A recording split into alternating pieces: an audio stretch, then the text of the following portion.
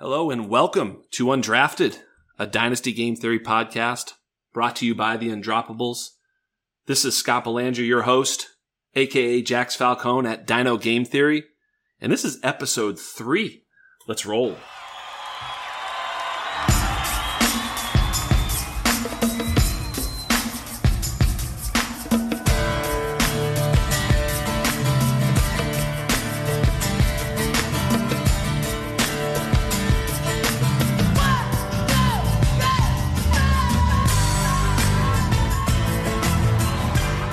We are so close. It is so close. We are one Sunday away from a full slate of NFL games, and I don't know if I can even believe it. I literally don't know if I can believe it. We are 4 days away, and by the time you're listening to this, it should release Tuesday morning. We are 2 days away from real football, and it looks like we're going to be blessed with quite a game as we get Houston at Kansas City in week 1.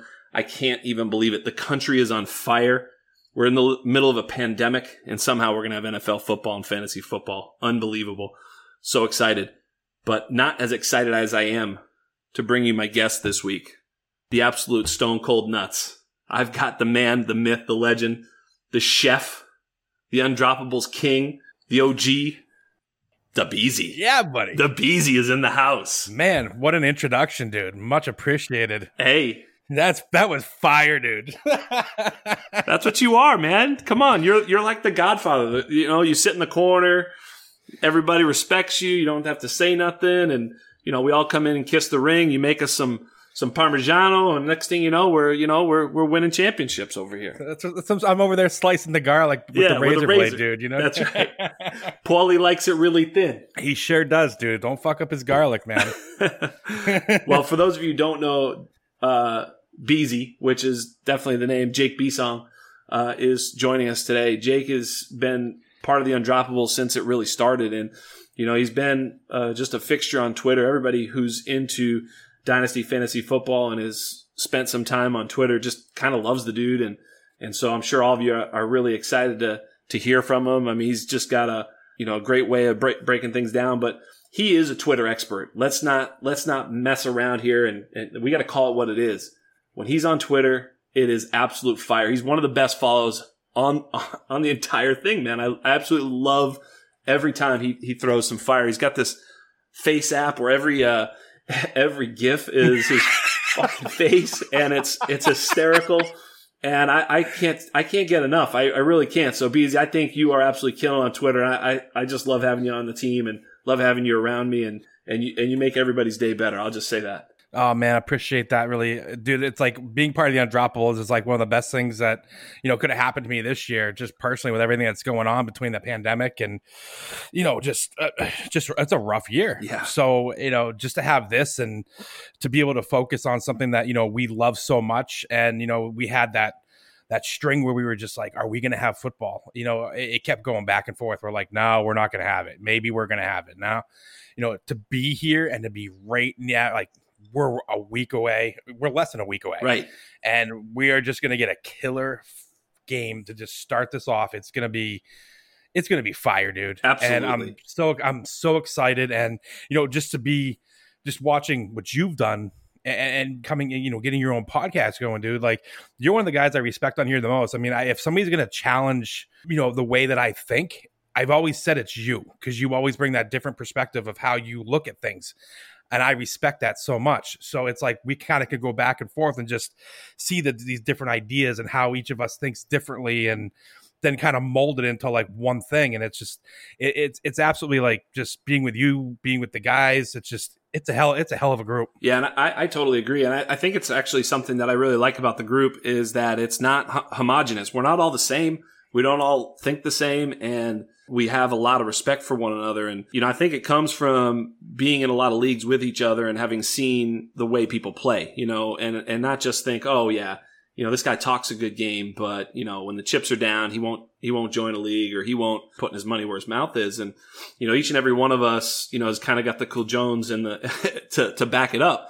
And, so yeah, I love it, man. Speaking of the Undroppables too, I just tweeted a second ago before getting on the air, like, this is the greatest collection of free fantasy football that is on the internet right now. There's just no doubt in my mind.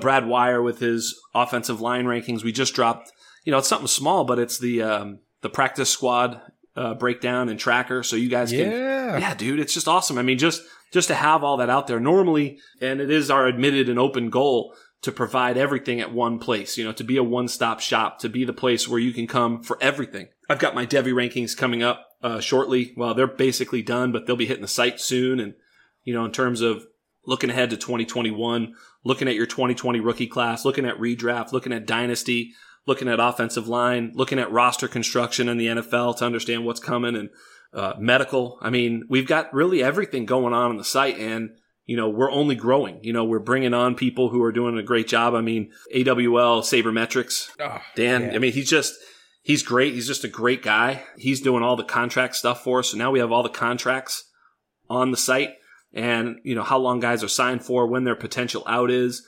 and especially in dynasty, this is something that's super important to understand. But even in redraft, it's important to understand, hey, this guy's playing for a contract, or he might be an out next year. They might try out the rookie or whatever, right? So we just have all that information, all that content, articles. It's just awesome. And, we're only growing from here. But I was just thinking to myself, this is the absolute best collaborative project going that's especially for free. I mean, there's some other great projects going, but they've got some pretty heavy price tags to follow along, and we want you all to follow along. So hopefully you're at the Undroppables, following everybody at the Undroppables, going to the undroppables.com, reading the articles, checking the rankings, just kind of checking out all the free content there so that you can win your league. And Beezy, I know that, the other part of this is Beezy is doing a podcast that's really been taking off, and these guys are doing a great job. Tell us a little bit about the pod and how you feel it's going, Beez. Dude, Unscripted is it's really starting to finally come together. As anything, like when you first start off doing it, everything's a little bit like shaky. You're trying to feel each other out. Get those breaks like where you can get your own, get your points across, and it's starting to become like a thing where, I've known Paulie since I came on Twitter. I mean, he's the reason why I started doing what I did. And, it was all because of Paulie. And with him, I met a bunch of people, and then Term. And so I was comfortable with Paulie going in. And like I said, Term and I got a chance to talk through some leagues and stuff like that. So once we finally kind of like really got on the same page and we really just started gelling, it just rolls, man. And it's just each episode, I feel like we're getting better, we're getting stronger, and like I said, it's such a fun time to just kind of go at it with those two. Yeah.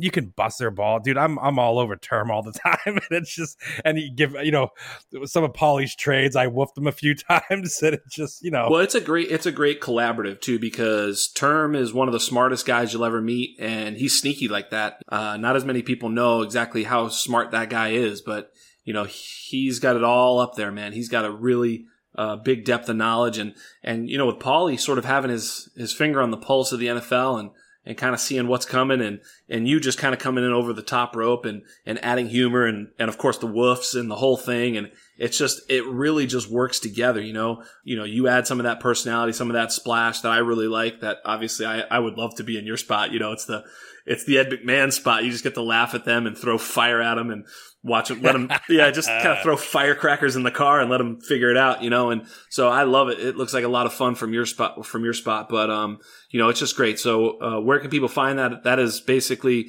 the Unscripted pod. I was messing around and searching, iTunes for the Undroppables, and both of us, our pods pop up. So real easy to find us both if you're looking for us, but Unscripted and Undrafted are the two pods going right now. So hopefully you're listening to both, and we'll kind of go from there. I mean, you mentioned it, Thursday night, we are going to have a rematch of the AFC playoffs last year. This is Deshaun Watson against Pat Mahomes, week 1, Thursday night. I mean, does it get any better than that? Hell no, dude. Right? This is the mecca of what you want to see. Right? I mean, Watson just signed, his big deal, like his deal for the Texans. Mahomes just signed a 10-year deal for his team. I mean, these guys, this is that battle that, we're going to be watching for the next like 6 to 10 years. Yeah, at least. These two go at it it's fantastic. And both are so talented.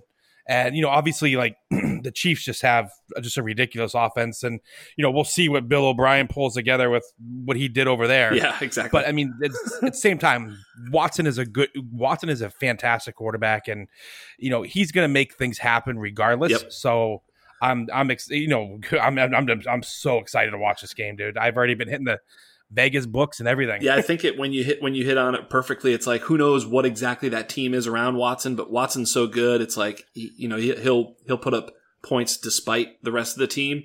I do think this is, I think it was KC's favored by like 9 or something like that in the game. I have the notes here, but I'll pull it up in a second. But it's like 9.5 right now, over under 55, 54.5, depending where you're at. Yeah. So it's the biggest points game of the week. So on a Thursday, but it's also a 10-point favorite by Kansas City. I think that's right on the money. I'm having a hard time, picking Houston, even with, getting 10 points, even 9.5.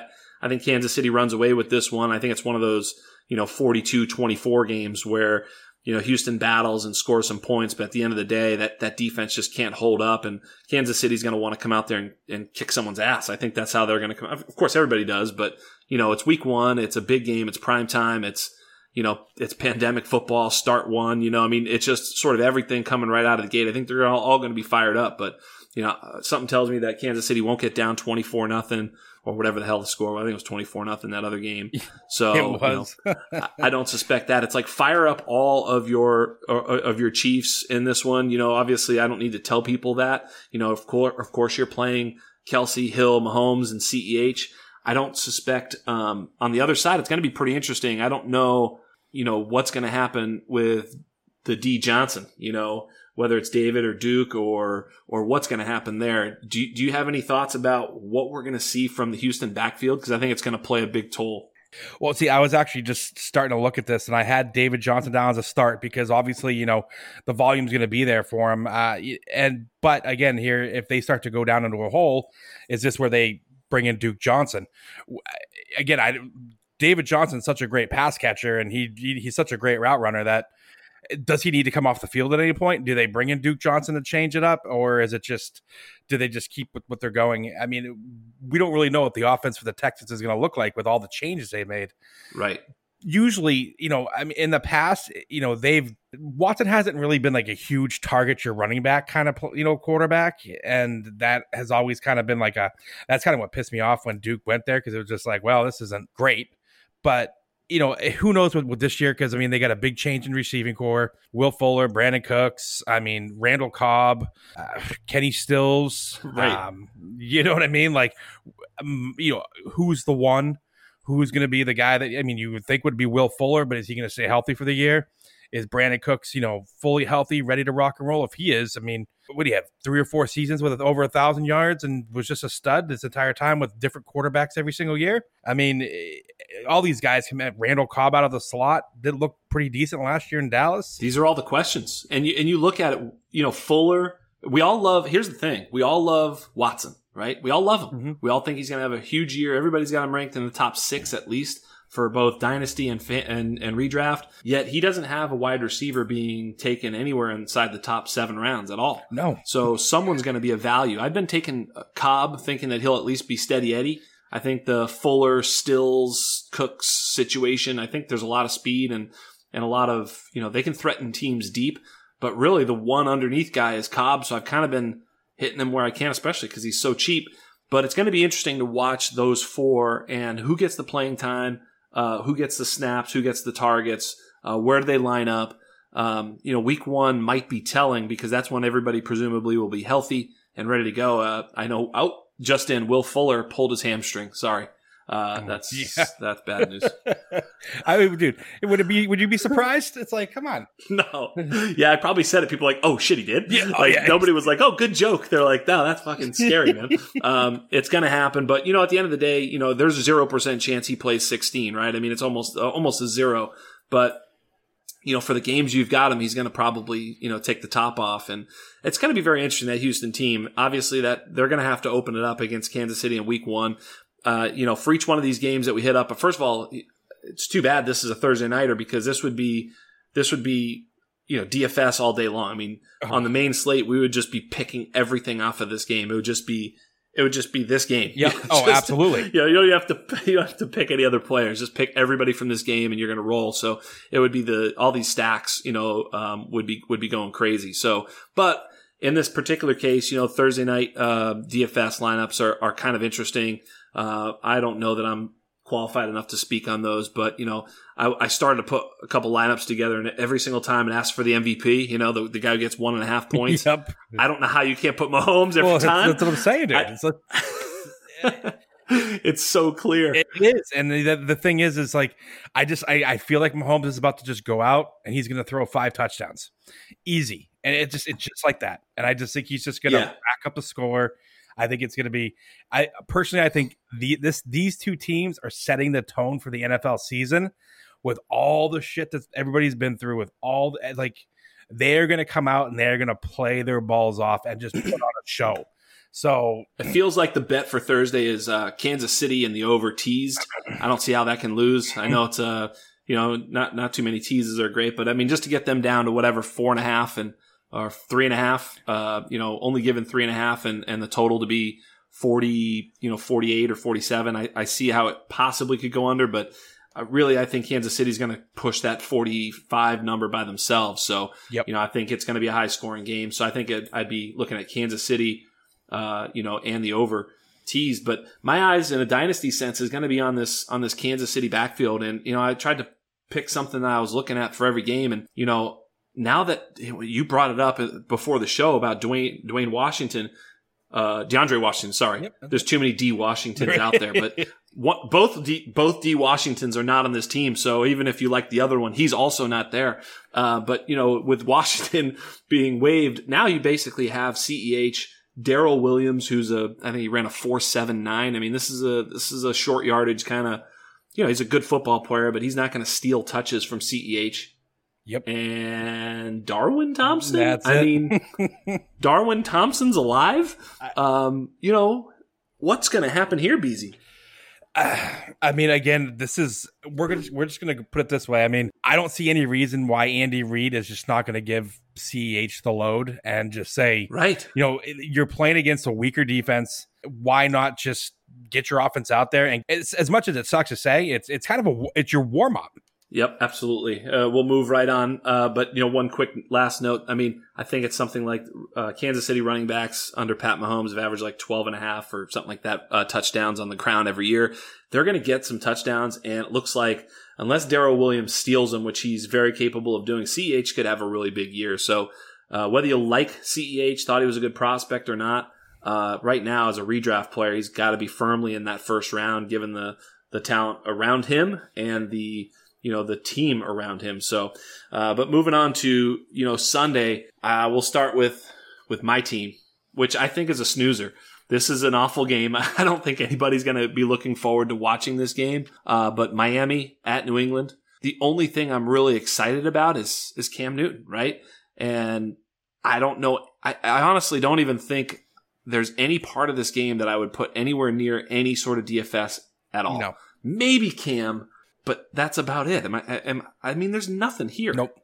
This is one of those. I mean, Miami and New England, they would, for whatever reason, this is like that whole team, that one team has your number, and Miami always seems to give New England a push.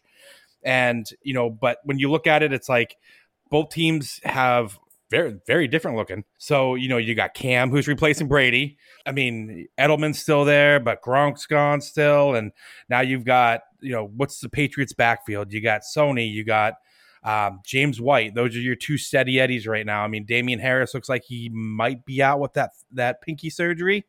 So that sucks because I was really high on him coming in. What's the tight end situation going to look like in New England? I mean, you got, Ossie, and you got Dalton Keene, and then Izzo, I believe, is still there. I think that's his middle name, actually. Yeah, probably. But it's like when you look at this offense, it's like there's going to be value somewhere, obviously, and somewhere, but you just don't know. And then we have no idea. Flip that. Now you look at Miami. Right now, you got Fitzmagic back there. So as long as you got him back there, dude, that dude's just gonna huck the ball because at this point in his career, he doesn't give a shit. He's just going for that glory, man. He just wants to ride that horse. Absolutely. So YOLO. But again, it's like New England's defense. How is that going to look? They lost a lot of guys this year. They did. I think you stole the words out of my mouth when you started talking about, because my eye will be on this game is all about the New England skill positions, both their wide receivers. I mean, we know Edelman is going to play and we know where he's going to play and what he's going to do, but who gets the outside role, how long and how many snaps does N'Keal Harry get? How many targets does he get? What are they going to ask him to do? Total snaps. I'm looking at routes run, targets for both the wide receivers and tight ends. And you're absolutely right. Whether it's Asiasi, Keene, what are they doing there? I mean, it's going to be interesting. And, I will say that Belichick doesn't have a long leash for things. So if it is Asiasi and Keene and they come out and they show themselves, he has no problem playing them. Of course. But if they struggle and can't pick it up, Delaney Walker is a street free agent. He'll come in.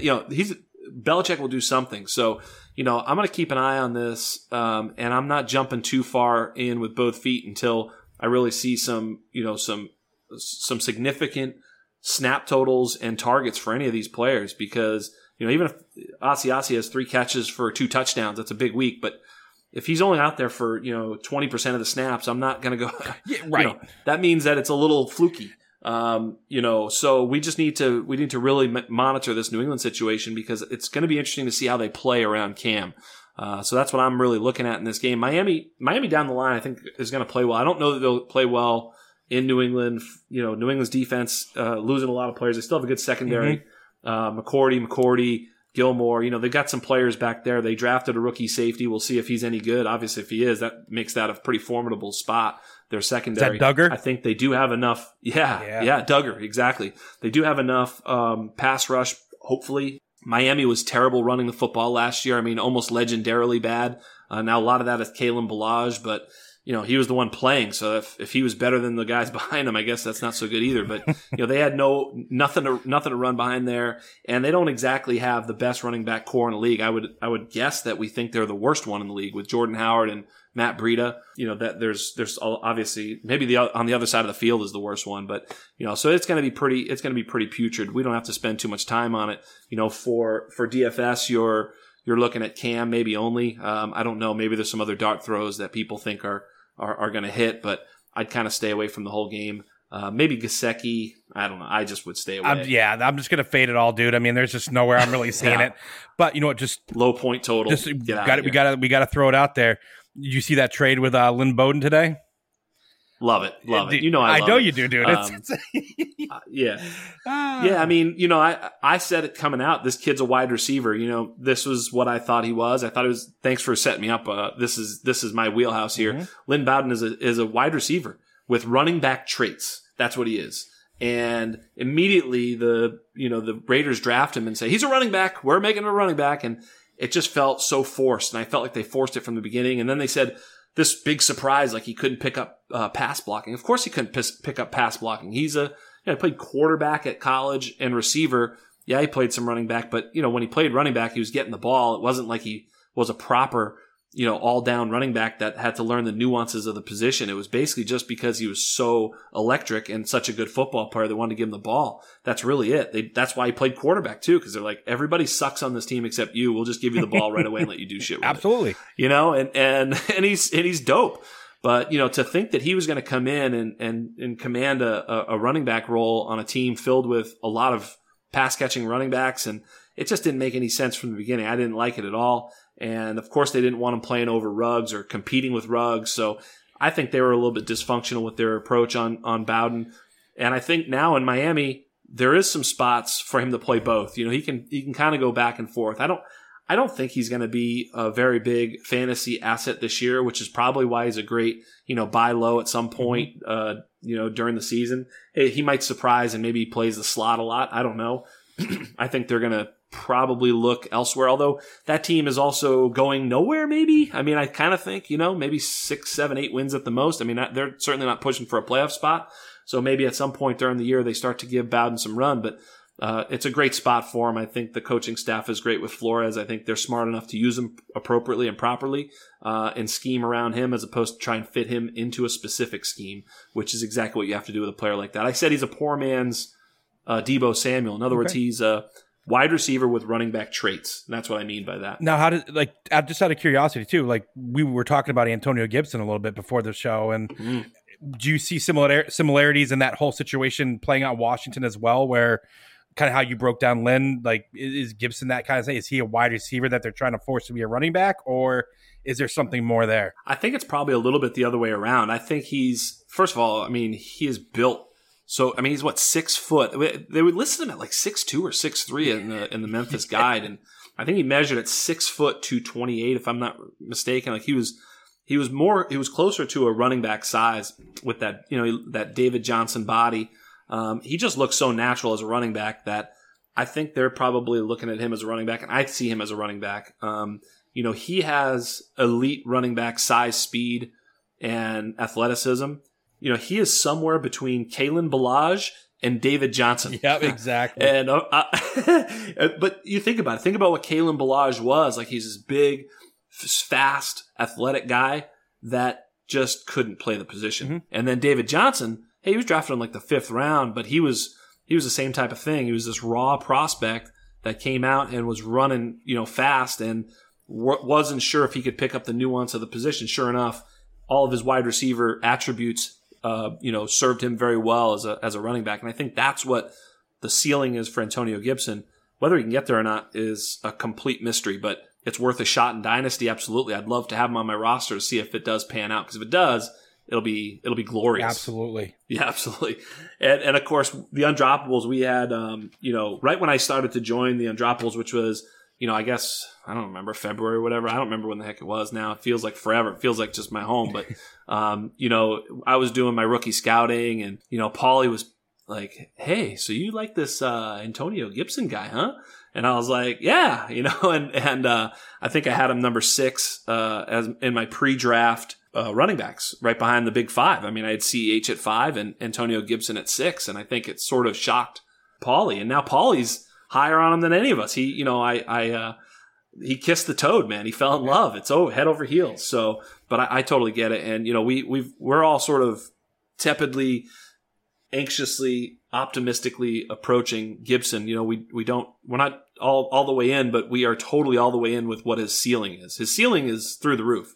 It's just whether or not he has what it takes to get there, which is a whole different ballgame in the NFL. 100%, dude. Sunday, another outstanding matchup. Seattle at Atlanta. Ooh. This is another one of those games. This is like video game football, man. I mean, this is going to be so good. You've got Julio, Ridley, Ryan, Gurley on one side, and Russell Wilson, Metcalf, Lockett, Carson. I mean, this is the DFS game that I'm targeting the most. Mm-hmm. I want to stack all this game. I want Atlanta or Seattle. Not as sure about Gurley and Carson. They're not slams, but certainly the passing games are. And what else have you seen here? What else are you looking at in this game? Well, like you said, you just said it. I was going to look at the running back situation. I mean, how much is Gurley going to? How much work are they going to give Gurley right off the get-go here? Are they going to give him a full 90% of the snaps kind of deal, or are they going to start working Brian Hill and like they said they were thinking about doing, and on that vice versa, Chris Carson? Are they? How much run is he going to get, and what kind of the leash does he have with the fumbling issues? And if he's not, if he starts to kind of revert back to that again, do they pull in Carlos Hyde? Is it DJ Dallas? Those are two backfields that I'm kind of keeping my eye on, just for, there's not like crazy like this, there's not this slam value behind any of these guys, but if something goes on, there's going to be value there as we go. I want to see DK Metcalf. I'm so interested to see, how that distribution between Metcalf and Lockett looks this year. I mean, you think 1A, 1B is basically the way you got to look at it, but I'm interested to see if he's going to take that next step and just, the kid's he's got that look of that dominant, Calvin Ridley type receiver, and you're just like, all right, Calvin Johnson. Oh, sorry, yeah, you said Calvin Ridley. Yeah. Yeah. I was dominant Calvin Ridley. I was like, maybe not. Hold on. Yeah, but but then again, but he does. He has he has the big body, the big hands, and he's just a beast out there, and he's the fastest guy on the team, and except for Philip Dorsett, as Pete Carroll pointed out, but woof. But woof. I'm very interested to see what Todd Gurley looks like. I mean, I'm just now, it's like I'm pulling for him so much because you hate to see a player's, I hate injuries. I never want to see a player leave the league because of injury or slow down because of injury. I want everybody at 100%. I am betting on Gurley a little bit here because I think it's a little bit pain management. It's not something broken. It's just something that's going to hurt, and kind of give him discomfort. And eventually he'll lose mobility and strength and all these things, and he'll slow down because of it. But, I'm hoping that they can kind of, nurse him along, for lack of a better term, and kind of get him through another season. I think this is his age 25 season. Yeah. I mean, 26 maybe he turns later, but he's young, I mean, it's not like he's old and hurt. He's still young. So hopefully they can, take him to Germany or wherever Kobe went, give him the steroids that Kobe took and get this guy, back and running. Absolutely, dude. And it's crazy how fast, he was the number one consensus pick like 3 years ago, where it was like, you needed Gurley. That was your guy. Yes. And now it's like, at the end of now we're getting him in the 7th and 8th round in certain leagues. And it's like, crazy. Are you kidding me? Absolutely. And I think that game's going to be a super fun game. Can't wait to see it. Let's go to Browns at Ravens, which is also another huge game. I absolutely love this game. You're talking about all day. This is so many good games, Thursday, and then these two barn burners early Sunday are just amazing. The Ravens are favored. Excuse me. This is also a high point total, with the Ravens favored by 9 or 10. Mm-hmm. That line's been moving a little bit, and it's also hard not to pick them. But, the Browns defense has improved. Their offensive line has improved, which means they can kind of stick with the Ravens in terms of ball control and converting first downs, that play action game. I think it might be a little bit lower scoring than we think. I think these two teams will feel each other out. I think both teams are proud of their defense. I don't think either team is going to sit back and throw it 55 times like the Kansas City game. Clearly, the Baltimore can score in 5 plays, Mm-hmm. Yep. Lamar for 20, handoff, Andrews touchdown. It's like it happens quick. Yep. Even though they don't throw a lot, they just all of a sudden score a lot. So this game could be a little bit lower scoring and a little bit, closer than the books have it right now. Kind of curious on your take. What do you see happening in this game? Well, I think you just said it right. This is an AFC North battle, and this division is always a slug fest, between all these teams. I do think it's going to be a little bit on the lower scoring side, but there's a lot of things I want to look at this game, especially their backfields with Chubb and Hunt, and then the Ingram and J.K. Dobbins and Gus Edwards treat that we have over there. I'm interested to see what kind of work J.K. Dobbins gets, to be honest with you, because that's a big one right there. How that backfield in Cleveland's broken up with, Chubb and Hunt, and, just how does Baker look? Is he more comfortable in the offense? What does Austin Hooper do? How does that offensive line look? These are all questions that we thought Cleveland was going to be this great team last year, and they blew the pooch, which seems to be a thing with them, and yeah, what do they do this year? So it'll be interesting to see if these new pieces work and if that offense gets better, and what does OBJ do? And I feel like Baltimore is going to come out. This is at Baltimore, so they're going to come out fired up. Their defense was fantastic last year. I feel like they just got better. I mean, this team knows how to draft. I mean, they're just fantastic team. They just know how to build a freaking team, and they got some nice defensive players on there. I think they're gonna just come out firing and looking to really kind of set the tone, like KC's gonna look to do. And we'll see if it goes out. I think you're right. It's gonna be lower scoring, but Baltimore's gonna be rallying up for this one. Yeah, absolutely. I mean, we've seen it so many times with Baltimore that they play so much better, from ahead, as they proved in playoff loss, that when they're behind, they just kind of don't play as well. And I mean, which teams do, but obviously we looked at Kansas City. They looked pretty good when they were behind 24. And, so there are some teams that can play from behind.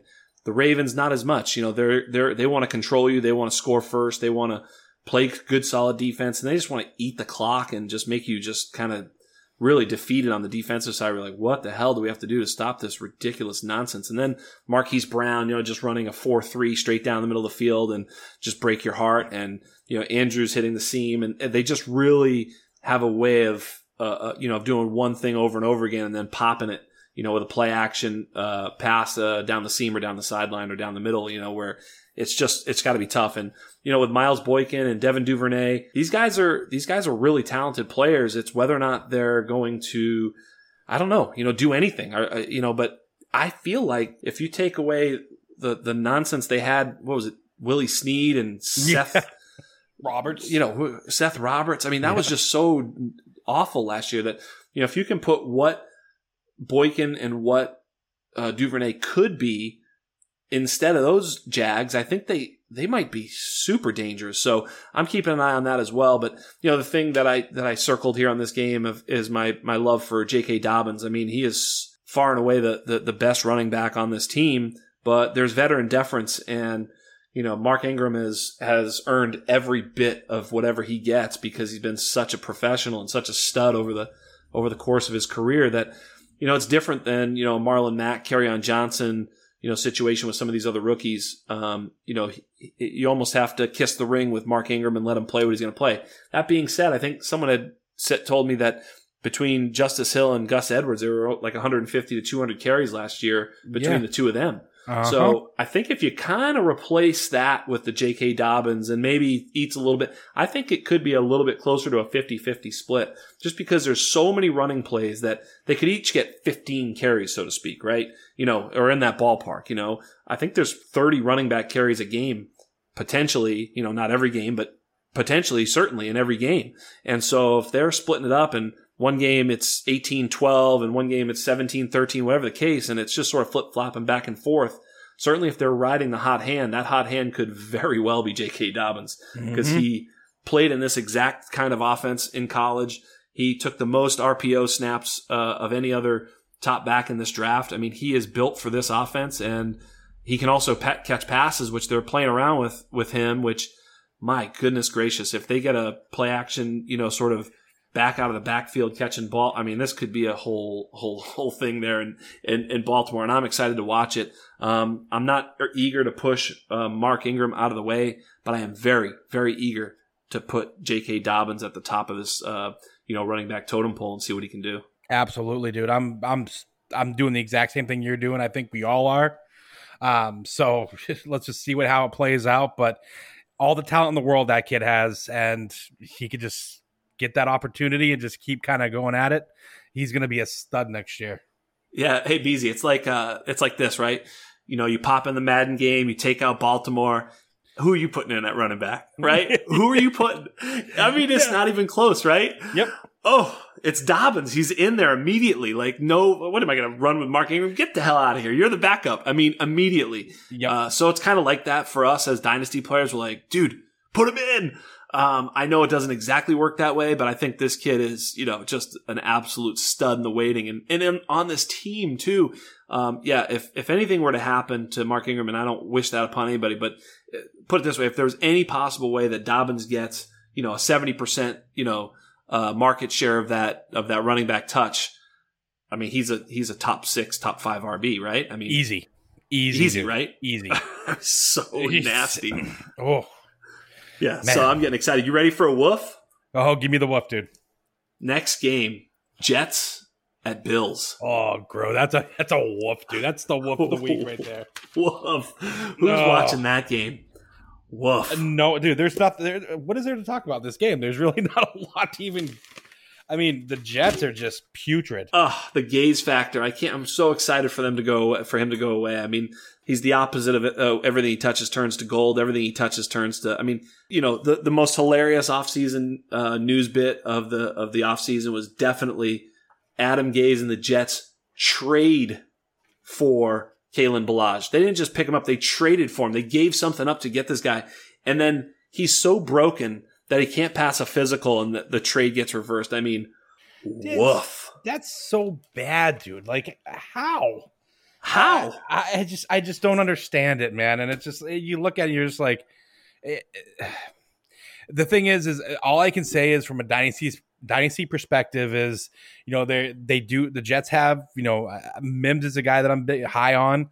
I bought the dip on Mims just to get him. So when Gase gets fired next year, and hopefully we can see, what they can actually do. But that's right, because that's right. The dip is right now. I mean, he was a 2nd round pick. If you can convince someone to sell him for a 21 third, I mean, probably not, but if you can, that's obviously a slam. And even a 21 second may be a pretty good buy. I mean, that's obviously you'd probably do a different trade where you're trading some other, nonsense so that you don't have to give up a 21 second, maybe this, that, and the other, and a 21 third, and, you get him back somehow. But, yeah, absolutely. So moving along, look, I will say, obviously, the one thing I am super excited to look for in this game is how Buffalo handles the snaps and touches. and what kind of touches with Singletary and Moss. Between the 20s, goal line, targets, total snaps, total touches, total targets. I'm going to be looking at all that. And of course, performance and how well those two guys played.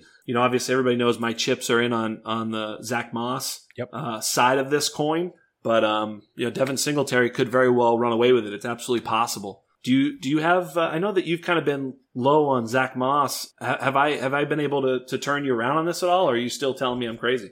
No, dude. Like, let's put it this way. Being in a group with you and Term and everybody like that, like, sometimes we just got to have some fun and just bust some nuts and know where you can get your digs in and where you can. And I don't really own much Zach Moss, but I have acquired a few shares in recent drafts because of you guys. And I wasn't going to say anything to anybody just because hopefully Term doesn't hear that part. But it's fun to, just like me with, David Montgomery. You guys know you can kind of get your digs in and we could have that fun little game. My Zach Moss was kind of the same thing. You know what I mean? It was just Absolutely. But again, you're looking for value, and Zach Moss was a value, and there's no doubt about it. So his ADP is way up. I just drafted a redraft league on Yahoo, and I think they had him the X rank or whatever was at something like 70 something. He'd been consistently going in the 100 to 120 range, for the entire offseason, which was the basis of my problem. It wasn't that, definitely Zach Moss is better than Devin Singletary. It wasn't that. It's like, I don't know which one is better. Flip a coin is what I think the right answer is. I mean, if you're that much higher on Singletary, okay, great. That's fine. If you're that much higher on Moss, okay, great. That's fine. I'm kind of higher on Moss, but I'm kind of like, I'm not sure. And I couldn't imagine Devin Singletary going at RB21 and Zach Moss going, over pick 110. It just, that didn't make any sense to me. I think it's starting to come back together, and he's less of a slam dunk at pick, 65 or 75 than he was at 110. It's like, my God, what are you talking about? This is ridiculous. He could be the RB1 in Buffalo. I think at the very least we were all afraid of a 50-50 split, 60-40 split. Well, if that's the case, that means we're unsure. I think all the analysis that we had, everybody in our group collectively said, this is probably an ugly backfield I want to stay away from altogether. Well, that means that we don't know. And if we don't know, that means there's value in Zach Moss because he's going so late. Yep, absolutely, dude. And that's the thing. I mean, people have been driving him up lately, and that's where his ADP is climbing. There's just a lot of Zach Moss chatter. But again, it's one of those things where we don't really know. So just we got to see how it plays itself out. One of those two is going to get something probably, but again, it could be that 50-50 split all year and just drive you crazy every game, and we'll see how that turns out. By the way, I think the Bills are only favored by like 6 or something. Definitely take the Bills. I think they're going to kick the shit out of the Jets somehow. I mean, the Jets, I don't know. I think the Bills are a focused team. They're going to come out hot, and the Jets are coached by Adam Gase. Take the week 1 points and put it against Adam Gase, I guess. I mean, anything can happen. I'd probably stay away from the game altogether, but that's, I guess, where the money would be. Yeah. The Raiders are going to be playing in Carolina, and they're favored. The Raiders are favored in Carolina, which should be pretty interesting. I don't know that the Raiders should be favored on the road against almost anybody, but they are.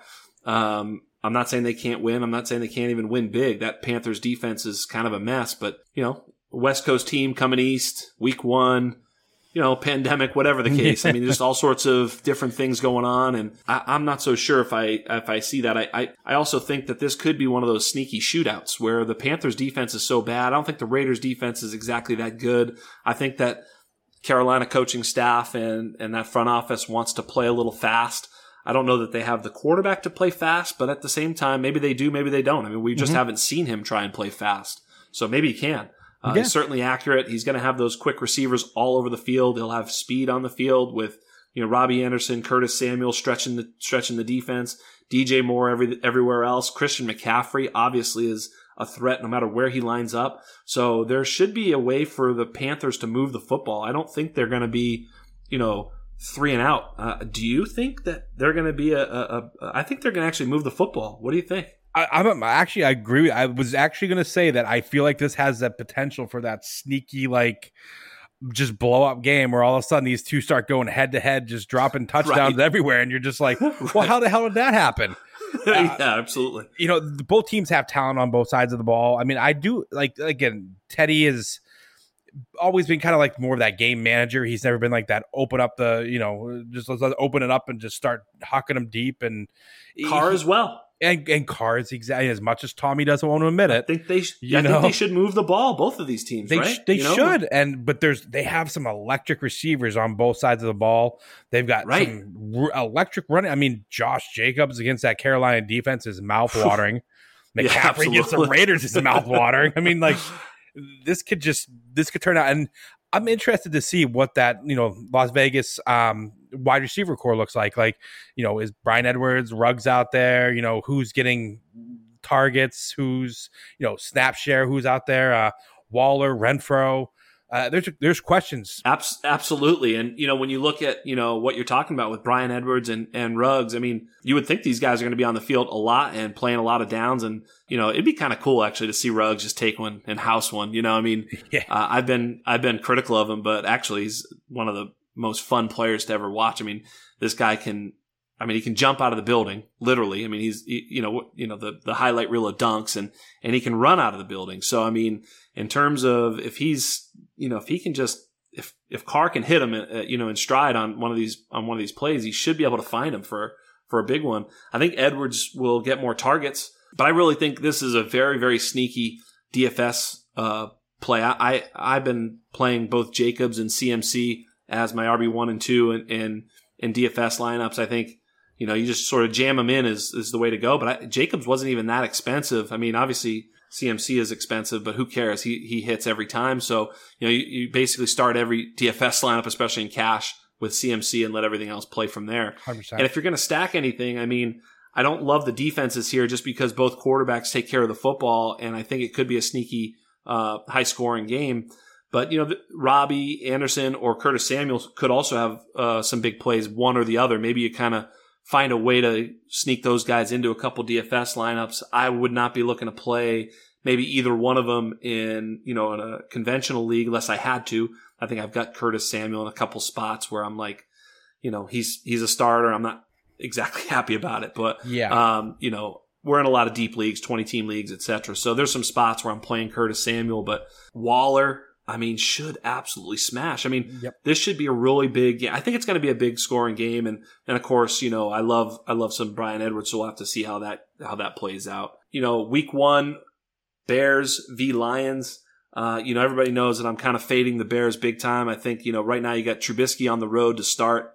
No, thank you. I know the Lions they could be terrible. I mean, I don't know. They drafted a cornerback, which helps their secondary, but they kind of let one walk away. So I think that's, kind of net neutral. The defense should be better, but how good, I don't know. But I think they're going against a Bears team that could really struggle this year. Their offensive line is not good. Brad Wire has them in the bottom, I think 5 in the league in total offensive line play.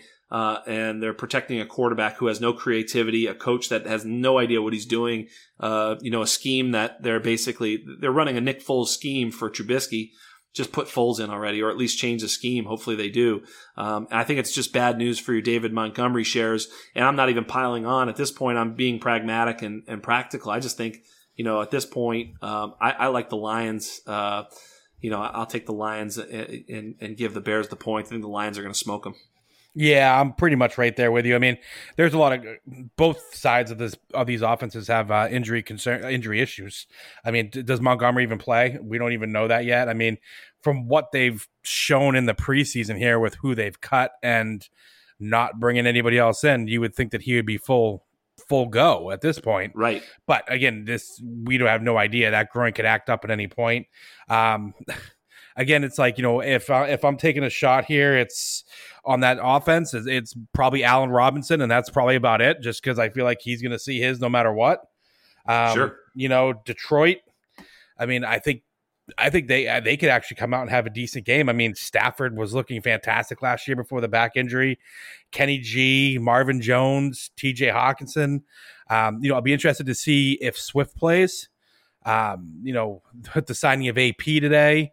That kind of like just it's not. I don't think it is like this huge drop on Swift's value. It's no. And if there is a drop, then you might take advantage and you get yourself a share of Swift. Absolutely. But in Dynasty, DeAndre Swift, zero movement in the rankings whatsoever. Absolutely. Because of Adrian Peterson, zero. I'm not even concerned. However, in redraft, you and I both were jumping on the DeAndre Swift league winner bandwagon. You had said it on the podcast. I tweeted it before I listened to the pod, and I tweeted it, and then I listened to your pod, and I was like, "Oh shit, Beezy dropped that same." I'm right there with you. And of course, then he tweaks himself, lower body. I'm not exactly sure what's going on there. And they sign AP. So now with AP and Carry-On and Swift, it's definitely a lot more murky than it was, a few short weeks ago. Absolutely. I kind of feel like Swift could kind of look at like what Miles Sanders did last year potentially, where, he doesn't start off hot, but all of a sudden right at the, those last 9 games, he just turns it on and starts to get that work and starts to look like that stud RB we knew he was. So and that's where Miles Sanders was being drafted last year too. So I love that value. But if you got to pay up as a maybe even your RB2 or something like that or whatever, or your flex, it's really hard to draft him. I suppose if you are playing with some other suckers and you just want to get that Miles Sanders late value and you still think you can fill a roster late, well then maybe it's worth a swing in the 5th or 6th. But it feels expensive to me given injury, Carry-On, AP. It's just a little bit kind of depressing, but maybe he finds his way to the top there quicker than I'm thinking. Yeah. Well, let's move on. Colts at Jags. I kind of like this game. I don't know why. I want to watch this game. The Jags, man, they are in full tank mode. Getting rid of Leonard Fournette obviously was the shockwave. We got to kiss the ring of Evan Silva.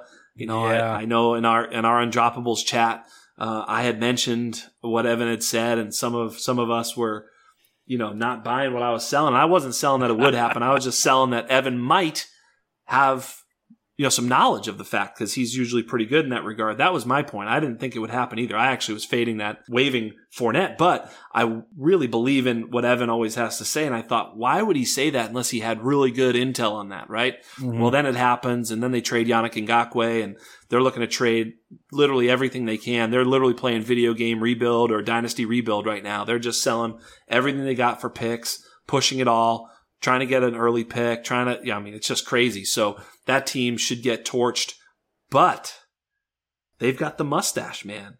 And Minshew magic is real. And so he's worth probably, give or take 20 points on the line. So, right? I mean, this is behind Mahomes. It's Minshew, right? Yeah, dude, I love Minshew this year. I mean, how can you not love this kid? I mean, and I do, man. And the thing is this kid right now is playing for his job. Yep. Nothing is settled next year. For his life. Yes. If the Jaguars have a top 3 pick next year, there's a very good chance that they're looking at Lawrence at that number 1 overall if they're there. Absolutely. So Minshew needs to come out. He needs to hit it hard. He's going to try to look as good as he can. And even for a possible position somewhere else next year. Exactly. I think he's good enough to start in this league. I really do. And you think about what he was able to do last year, given the train wreck that is the Jacksonville Jaguars. I mean, front office all the way through coaching all the way. I mean, it's an absolute nightmare. Their offensive line was terrible last year. I think the guy that wins on this team, now that I know where they're at, is Laviska Shenault. Yeah. I think Laviska is now the guy they say, hey, it's Chark, and let's see what this Laviska kid has. And I'm excited for that. I'm excited for the Minshew, Chark, Laviska.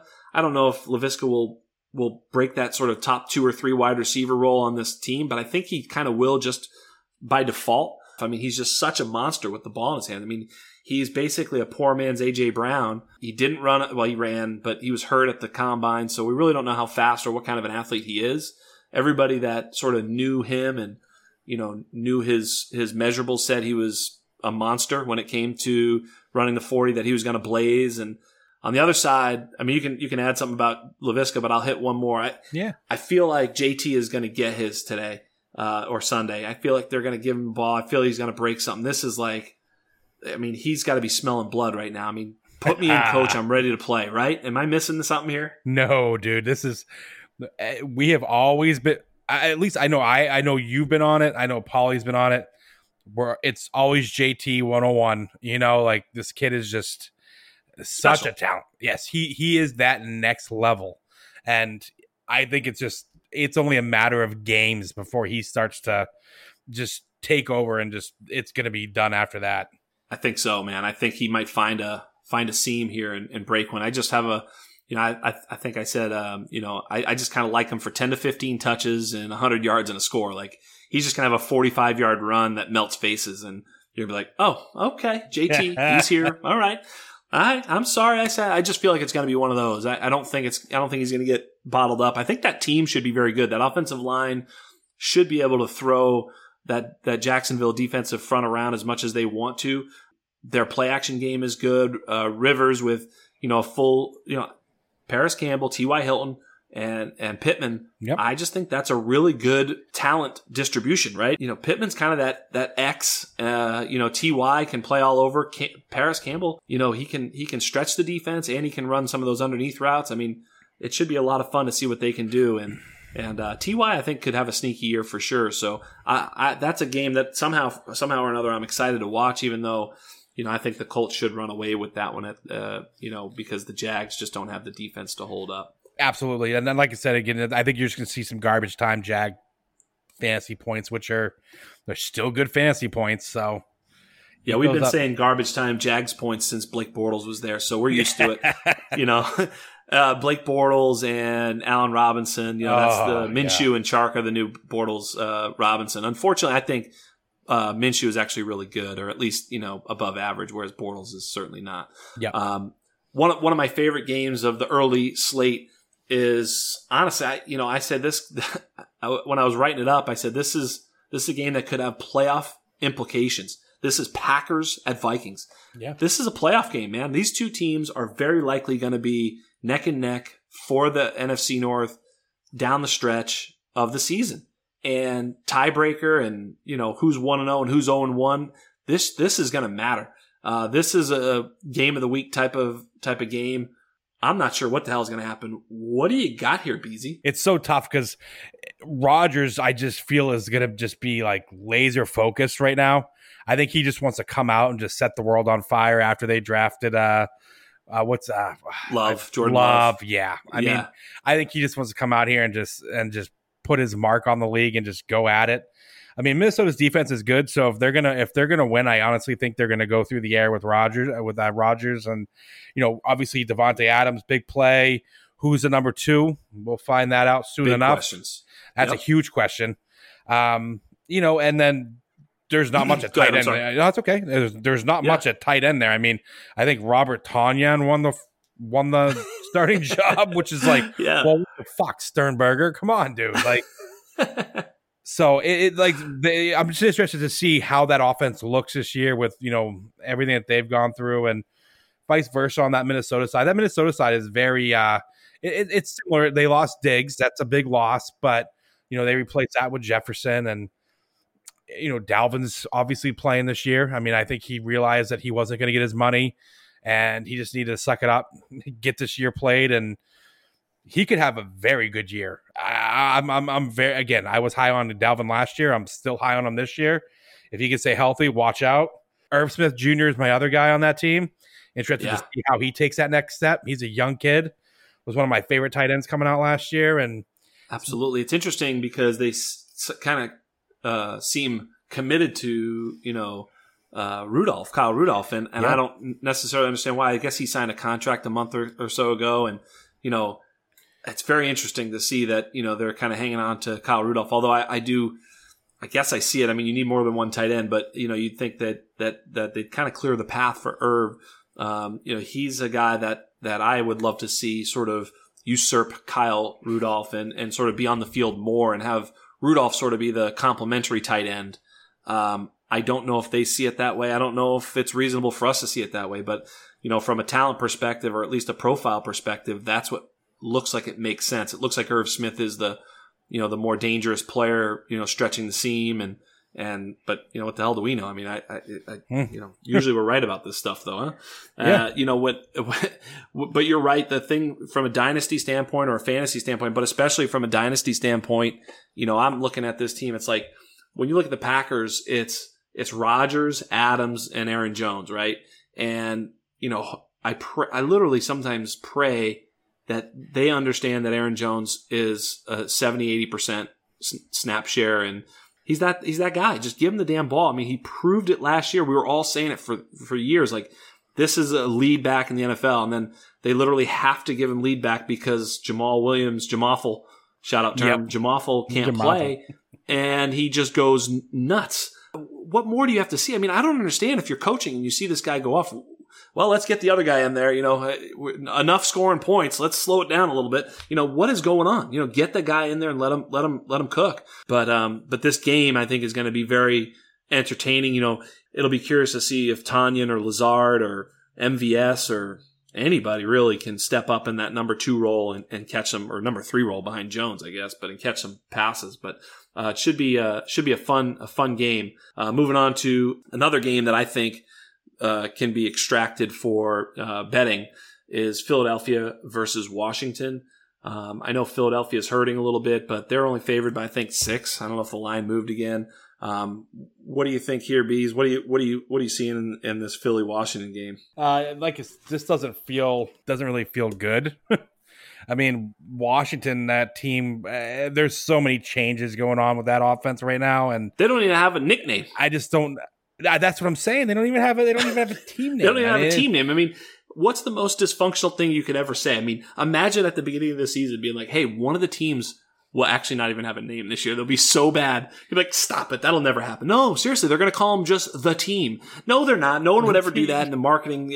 I mean, it's just unbelievable. They have sexual harassment lawsuits. They have no team name. They're just, it's just an absolute mess. And so I just have a funny feeling this team. I mean, they have Ron Rivera. It's like, that's the one thing I can say, but is that enough? Positive. Is that enough to change this team's fortune? It is really scary. And Philly comes out, and of course they've been snake bitten with the injuries, but they're going to have enough. Philly's going to come out. I think they're going to score points. I don't think they're going to have much trouble stopping Washington. I thought Philadelphia did a good job fixing their defense. I actually think they're a sneaky defense this year.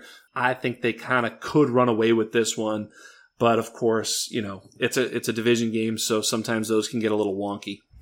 Exactly. And like I said, from a fantasy perspective, I mean, Washington, I wouldn't even really touch much on this other than, if you got Terry McLaurin, like, he's the guy, he's going to be a stud. I mean, he's going to get the targets. So I don't know if he's going to have a great game, but I think he should be okay. Right. Other than that, though, man, there's just nothing. There's nothing. Yeah, we talked about it pre-show a little bit, and just trying to figure out. A few months ago we had so many running backs in Washington, and now with Darius Geis lighting his career on fire and Adrian Peterson getting surprisingly released, it kind of changes that backfield to now you've got, I think Peyton Barber actually leads that team in carries in week 1. Woof. Big woof. And, are they courageous enough to sort of put a raw rookie or a Bryce Love in that lead back spot? I'm not so sure. I mean, it doesn't sound like Ron Rivera to me. I think they're going to have Peyton Barber early down, J.D. McKissick, as the pass catching back and third down back. And I think that's going to be what they do. Steven Sims, maybe some Gandy Golden on the outside. Logan Thomas obviously is the sleeper tight end. I actually think, he could be a sneaky DFS play because, of course, I think he's got to be basically stone min. I mean, other than that, could get ugly. Yeah. 100%, dude. This is one of those games where there's not a lot of value there. So avoid if you can. And right. If you do, just, tread carefully. Tread carefully. That's right. By the way, Carson Wentz, actually not a bad play though. Especially in seasonal, Carson Wentz, Podfather had thrown out this stat that Carson Wentz threw for over 4,000 yards last year and didn't have a wide receiver over 500 yards. That's actually crazy. That's crazy, right? Like, that's a riddle. If I told you that you say, well, that's not possible. Moving along to Chargers in Cincinnati. boy, oh boy, what the heck? There's some changes here, and I don't know what to make. Tyrod Taylor and Joe Burrow are, some scary quarterbacks to be starting if you are, because, Tyrod on the road, the defense is certainly soft there, but, not exactly sure what to expect from this Chargers offense. And I'm not so sure I like Joe Burrow in this game at all. I think he might struggle against a solid defense, and in his debut, I just wouldn't expect too much. What are your thoughts there? Yeah, again, this is, they're playing Los Angeles coming to Cincinnati. I mean, you think Cincinnati at home, they're going to be amped up to play, but I just don't think that this team is going to be ready to really, they're not going to come out firing. And if they do, I mean, then Burrows was worth that first round pick all day long, Absolutely. But again, I think the Chargers are going to come out. I think they're going to slow down the game a little bit here. I think they know they can obviously just do what they have to get the score up there, and then they can just, run the ball and just kind of grind the clock down with probably, who's that kid they have? Kelly? Joshua Kelly, yeah. Joshua Kelly, they can get that kid going a little bit. But I like Cincinnati for moving forward. I love Burrows. Me too. I love Mixon. Yes. I'm a huge Mixon fan. I'm interested to see how, he looks, because they're going up against a good defense again. So how does that offensive line look? Anything different? Who's the tight end that's going to stand out a little bit? AJ Green, how does he look? Is Burrows targeting him? Is it Boyd?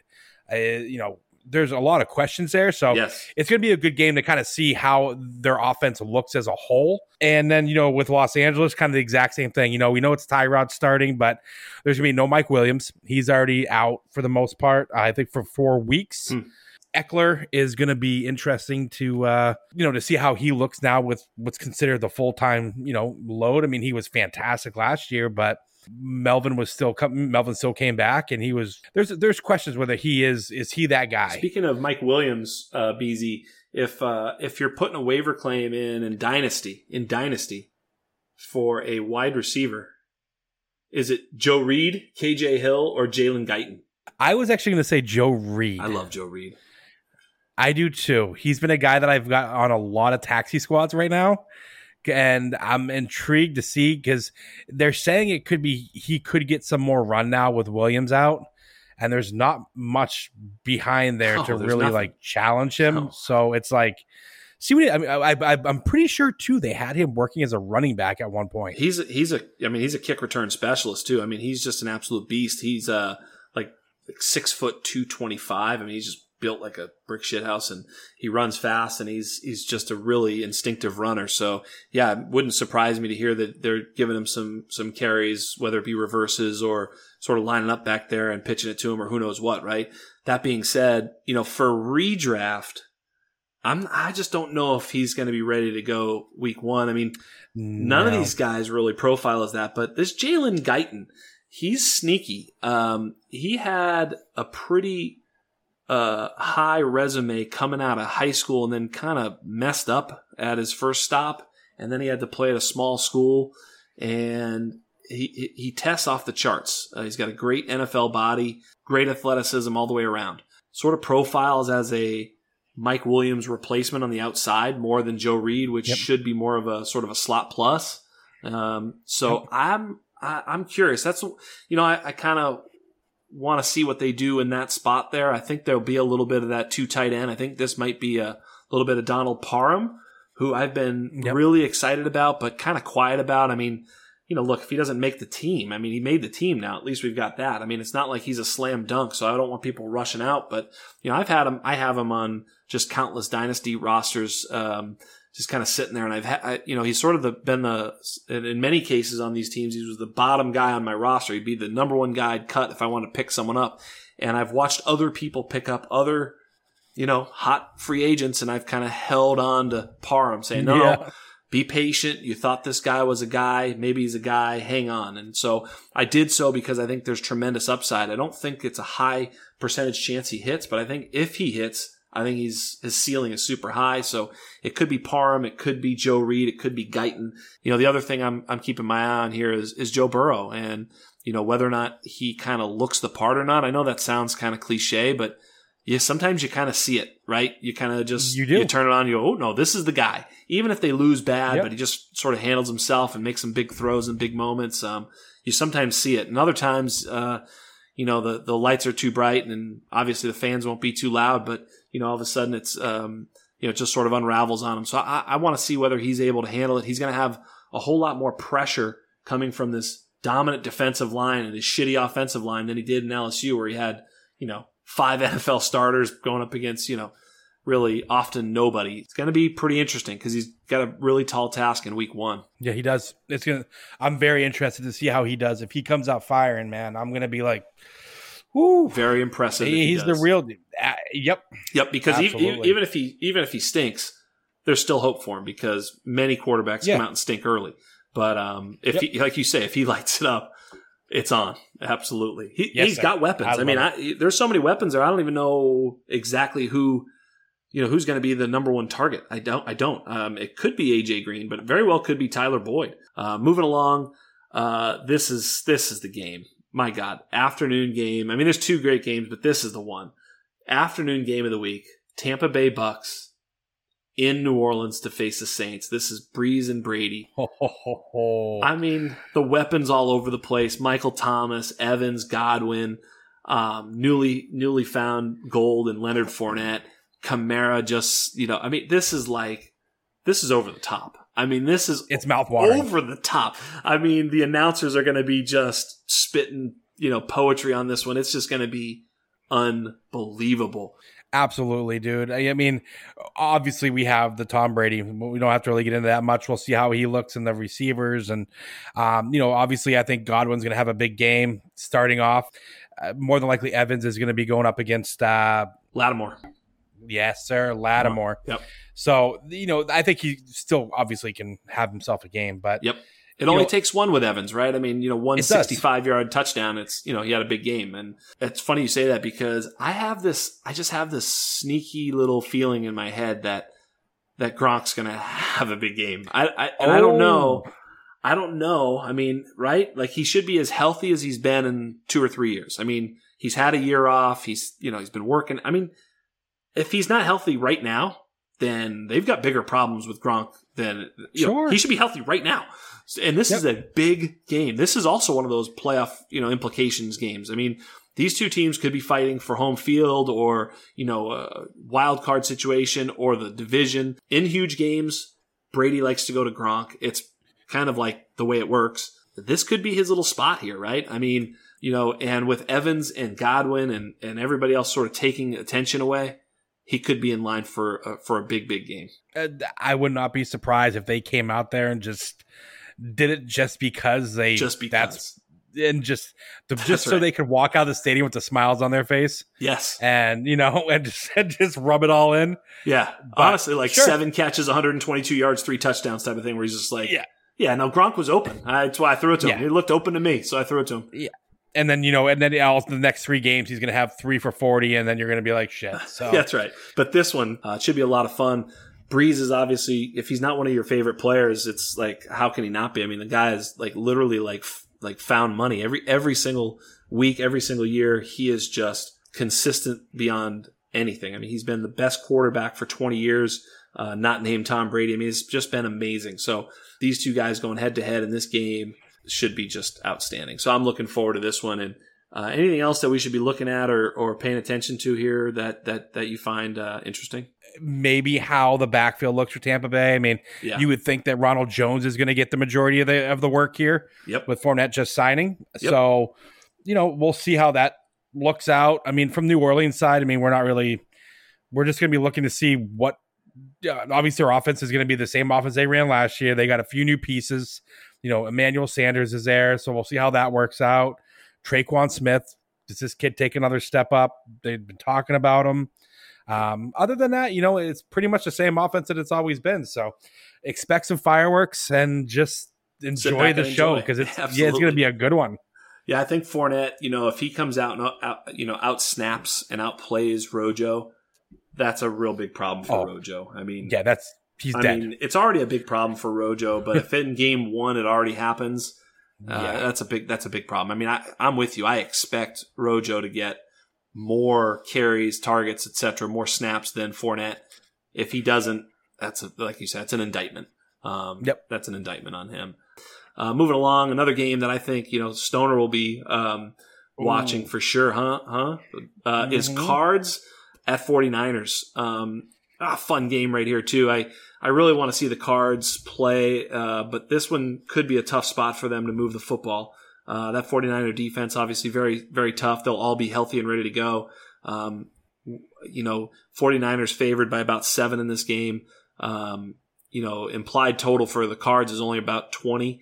So I think that Vegas has them not scoring too much in this game either, which I think is kind of likely. I think the San Francisco likes to run the ball, control the football. I think they should be able to do that against that Cards defense.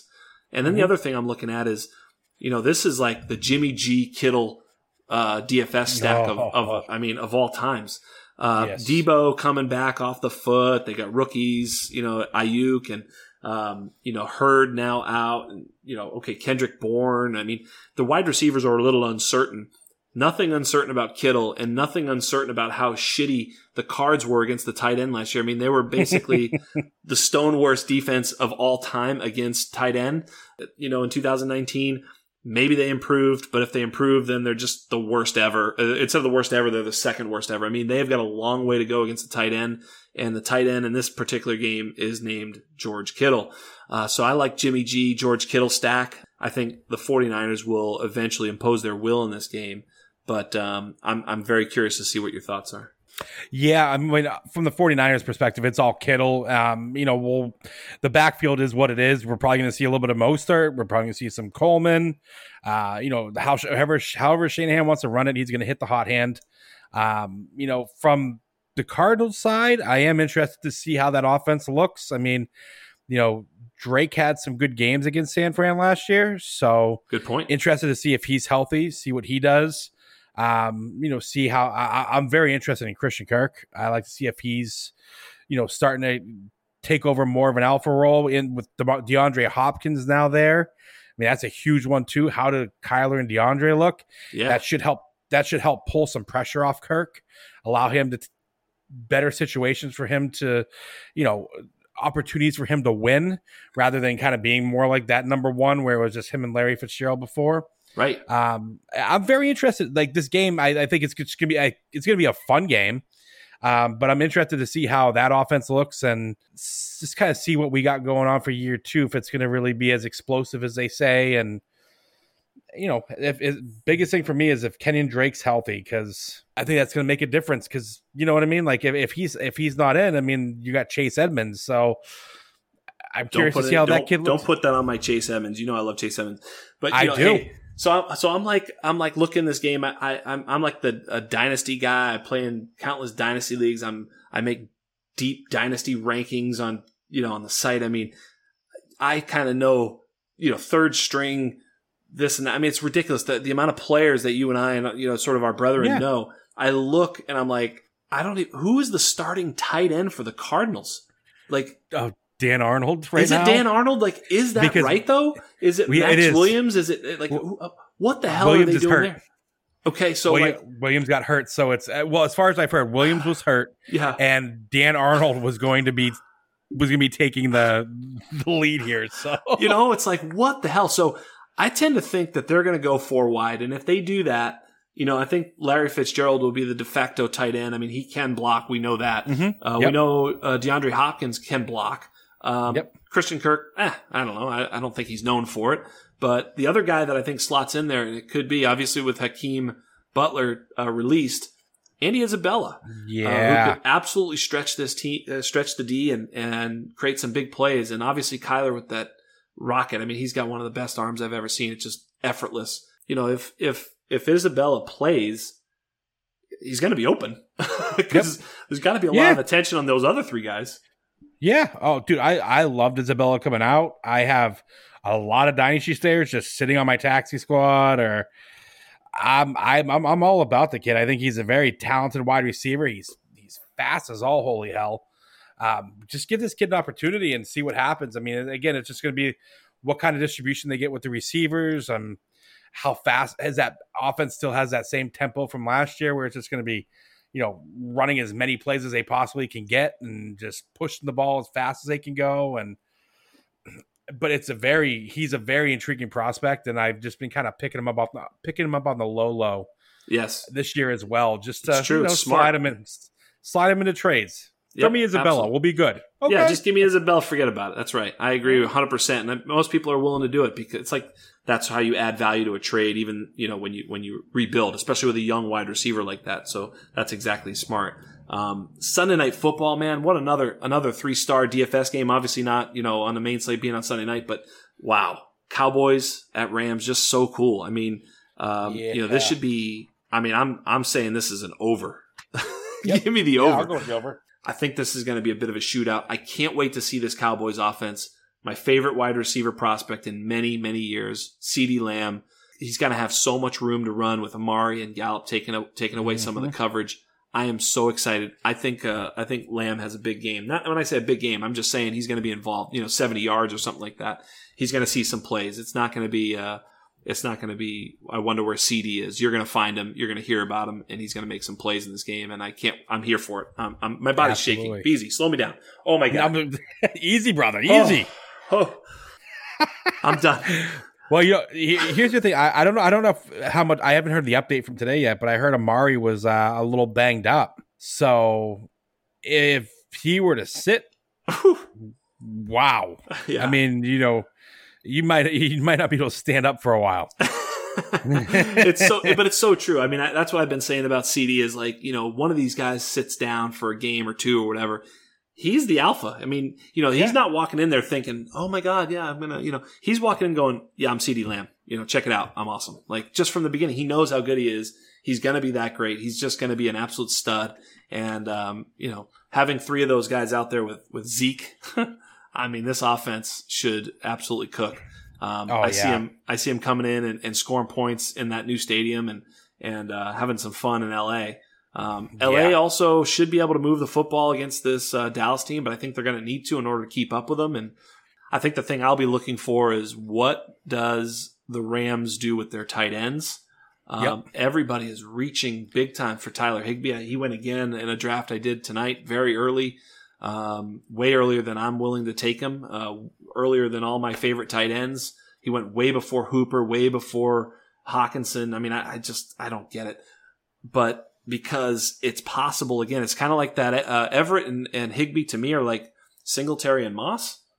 I don't know. Absolutely. I'm not saying that one of them will or won't be, but who are we sure? And that's the thing. You're putting all your eggs in one basket here when you're making a move like that. And I've been saying it for this entire time. Like I still think this could be an Everett year. And absolutely, if you get Higbee and you spend up to get him, you're going to be hurting. I mean, I have very minimal shares of Higbee, and most of them I got off the waiver last year. Right. When you were just pulling that out of your ass for free. Well, that's what half the time I was just trying to stop somebody from getting them, so that way I could I knew I was making a run, and why give your opponent a player off the waiver, Absolutely. And but again, I'm interested to see how that works if they decide to run the 2 tight end set. How does that affect Cooper Kupp? And obviously, this won't affect Woods in any way. This Woods is like a surefire stud, just in terms of situation. He's basically, I don't see a spot where he would actually be taken off the field. I agree. So, how that affect Kupp, and then I'm very interested to see how that Rams backfield looks, because I know you're an Akers guy, and I'm an Akers guy, and I'm curious to see how that distribution is back there and how it looks, because that's one that's got me. I don't know if I'll be able to stand if Akers starts going off. Oh, I love Cam Akers, and I think as a prospect, he's I don't really know what you would say he doesn't do well. I don't see it. His body is perfect. It's a perfect running back prototype body. He's got those big legs. 220 or whatever he is. I mean, he's really well built for the position. He's fast and he's quick. He's got great burst, great acceleration, great agility, great pass catching, obviously great vision, obviously great tackle breaking. I mean, to create anything in that Florida State offense last year, you'd had to have been a marvel just to get it done. So he's used to making, what's the saying? Chicken salad out of chicken shit. So, I mean, he's used to doing that. He's able to do that. Beezy's the chef. He can do that too. But, most people can't do that. Chef Beezy with the bologna and Doritos sandwich pro tip on Twitter the other day was... Came in hot with that, brother. If you've been to a fine restaurant, maybe Joel Robuchon or whatever, skip it. Just log on to Beezy's Twitter page, get some Wonder Bread, and he'll take it from there. He'll kind of walk you through some of the big things that you need to understand. But yeah, I just think Akers is, that stud in waiting, kind of what Gurley was, in the 2 years that he was dominant. I think Akers can fill that role. I don't know that he's as good as Gurley, who was at that time, but hey, if he's 85 or 80% of Gurley, that's an RB1. So pretty exciting upside for Akers. Hell yeah, dude. I love Akers. I've been trying to grab him wherever I can, him and Swift, and I am super excited to see this game just to watch him. Absolutely. It's a Sunday night game, another visually pleasing game, another high scoring total. Cowboys favored by 3, 2.5, 3, depends on where you're at right now. Obviously lines move all the time, but it's going to be a close game. It should be a high scoring game. I wish I could say the same thing for Monday night. We'll hit these two real quick. But if you're looking at Monday night, we get Steelers at Giants. Boy, I don't know what to make of this. There's so much uncertainty in this game. I don't know exactly what to make of it. Daniel Jones and Ben Roethlisberger both come with a lot of questions. Daniel Jones had like 3 huge games last year against poor defenses. He was a turnover machine, but he had a lot of zip on the ball. He was able to push the ball downfield. He was fearless in the pocket, almost to a fault. That's where he had a lot of his fumbles, just sort of sitting back there as if it was 7-on-7. I mean, unbelievable, that kid. I don't know if he's ever going to get scared back there. He never looked scared. He looked oblivious, which is just interesting. Can he fix that? I would think that's easier to fix than the other way around, being petrified back there. Just say, hey, man, did you see that guy about to tackle you? Maybe react to him. Just a pro tip here, buddy. And Ben with the injuries, so I'm very dubious about both quarterbacks. And am I onto something here, or do you think this is going to be a high scoring game? It has that sneaky potential to be a high scoring game, but to be quite honestly, I think Pittsburgh's D is just gonna come out and it's gonna be fire. I mean, obviously, I'm a Steeler guy, so right. This is not a homer thing, but there's 8 first-round picks on that defense, and right. They're ready to get this season going. I am a little bit. I'm actually, I'm not as concerned with Ben as I was when we first started all this. He had a lot of good reviews coming out of Pittsburgh. I'm just more like, I'm curious to see if this offense can stay healthy for one goddamn year. Yeah. With the defense that they have, where can they go? Absolutely. I'm with you. Because James Conner, I mean, this guy has top 10 back written all over him. When he's healthy and he's in that offense, he is a top 10 play every week. But the health is the key. Ben, he's shown that he can support 2 fantasy wide receivers. So, does Juju come back? Does Deontay take another step forward?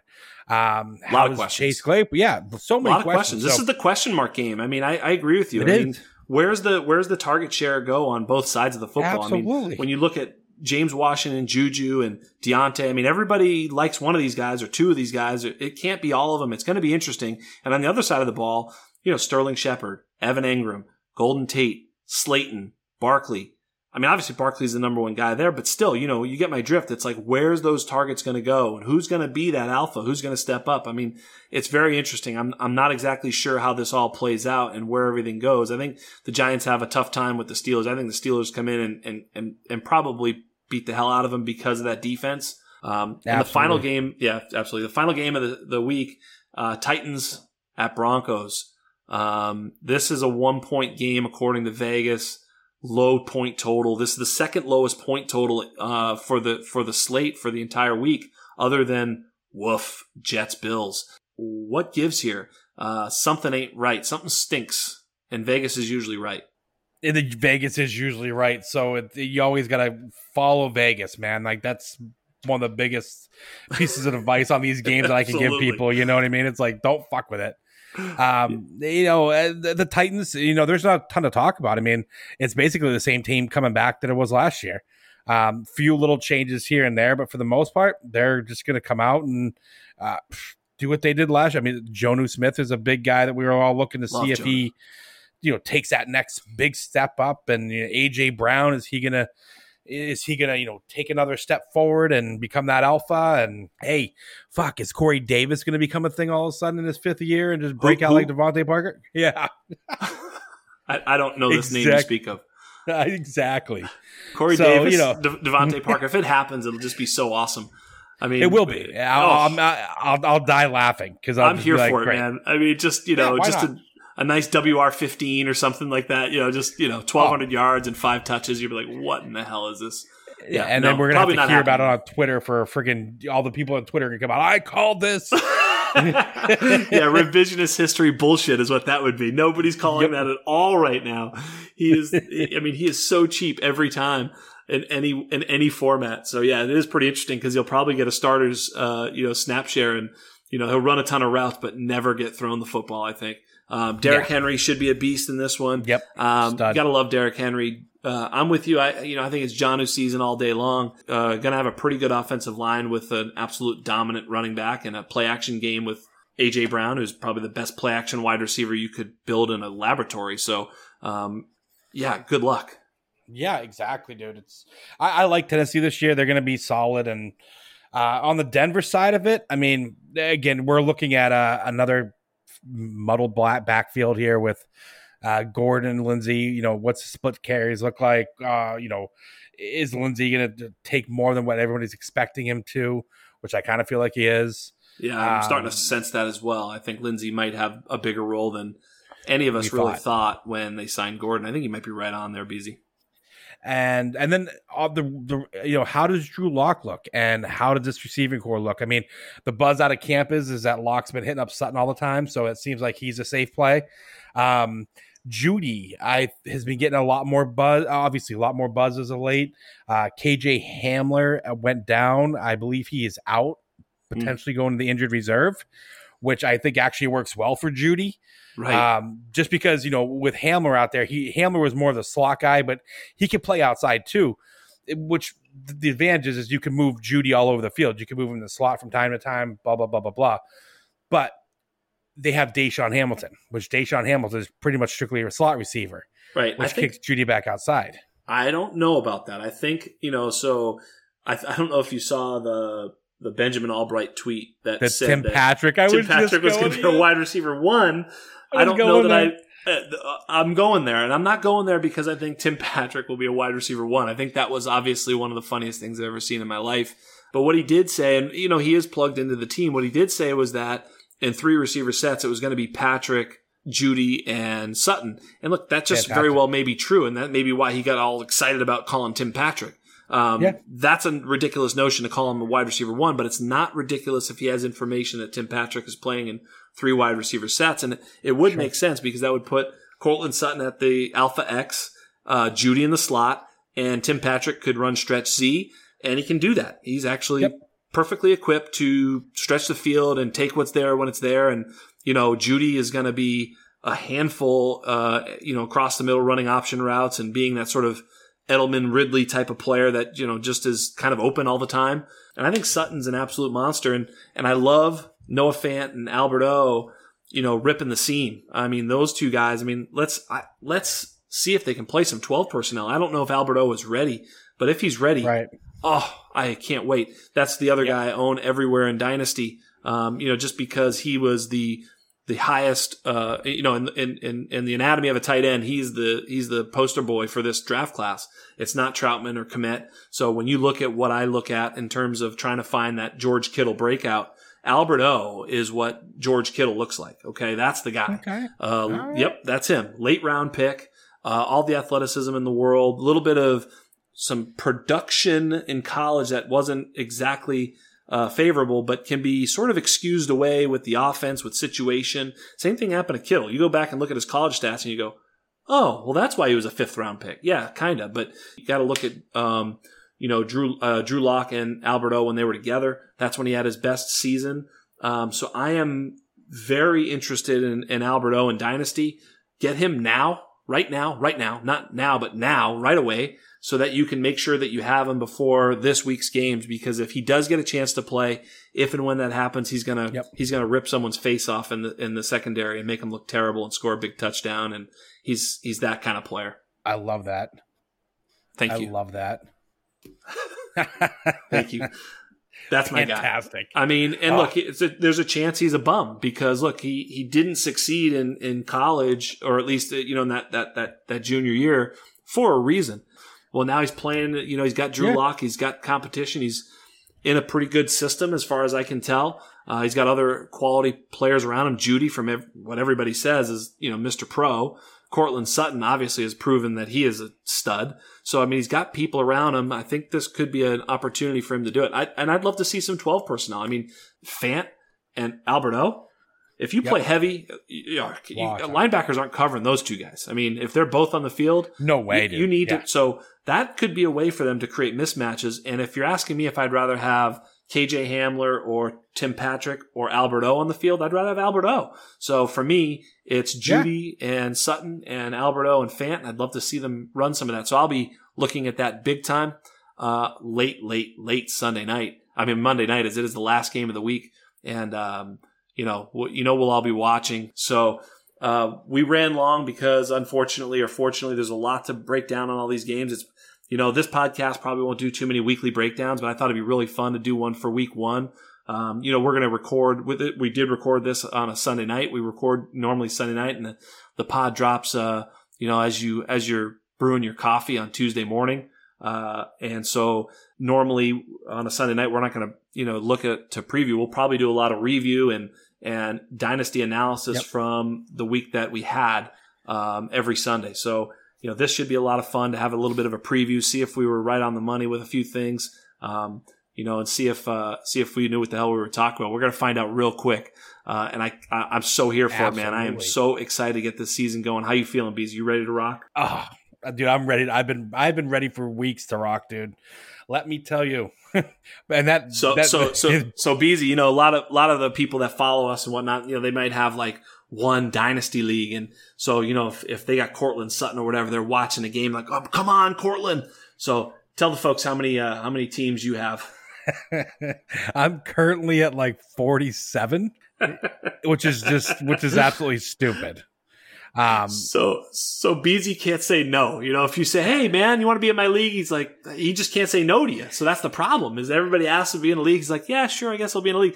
47 dynasty leagues. The one thing that does do for you though, and I know Beezy's this way, is it doesn't give you take lock on any player. It allows you to, you own everybody, or you've got a share of this, and everybody's on your roster and everybody's playing against you. So you don't have a favorite guy where you're like, if he doesn't score today, you're going to be pissed. You're just basically watching the games for what they are, and you don't have to be in 47 leagues to get to that point. But, if you guys are listening, you're in one dynasty league, make some friends on Twitter, start another league. The more leagues you're in, the better, as long as you can keep it to something manageable. I'm sure at 47, Beezy's got some leagues that might be like, oh shit, I didn't know I had that guy. Yeah. There's definitely a few leagues that are rebuild. You know what I mean? So yeah, you've taken over some doozies, have you? Yeah, I traded everything I had and just collected picks, and I'm like, just let it run this year. I don't care. You know what I mean? That's so much fun. Sometimes that's what you got to do. And then next year, though, the coronavirus is the culprit behind all that. It was just those startups were just getting out of control, and it was like they were, man. It was like anytime someone was offering a league, we're like, oh yes, let's do something. Let's just draft. That's it. Put on a slow draft and. This will be fun. Yeah. Now all of a sudden we're like, woof. Like, try to do goddamn waiver wire, dude. It's like, takes me an hour and a half to do it. It is. It's ridiculous. So I don't recommend that. And I'm sure Beezy will cut down next year. And so if he leaves your league, don't take it personal. It's just because he can't be in that many leagues. I've already told him he's got to get it down. So he's going to leave my league. Watch it. Just be like, no. I'm keeping that one. I'm about to take that one down, dude. Don't worry. The people got what they wanted today. It was super awesome having you on.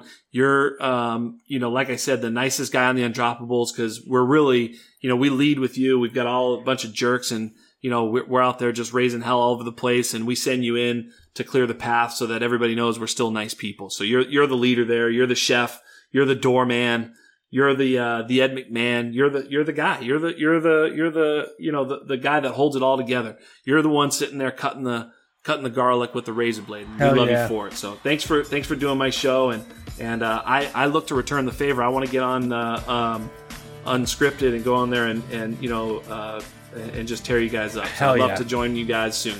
Hell yeah, my man. You are welcome anytime, and I appreciate you so much having me on the show, dude. It means a lot. Hopefully, get through this season. We could do another one at some point, and let's just hope for a healthy 2020 for the rest of the way, dude. Absolutely. As soon as we get some football, we'll be able to talk about some dynasty buy and sell and all that sort of stuff going forward. So I look forward to having you back on and talking some shop. Absolutely, my brother. All right, peace out. Peace out, Mike.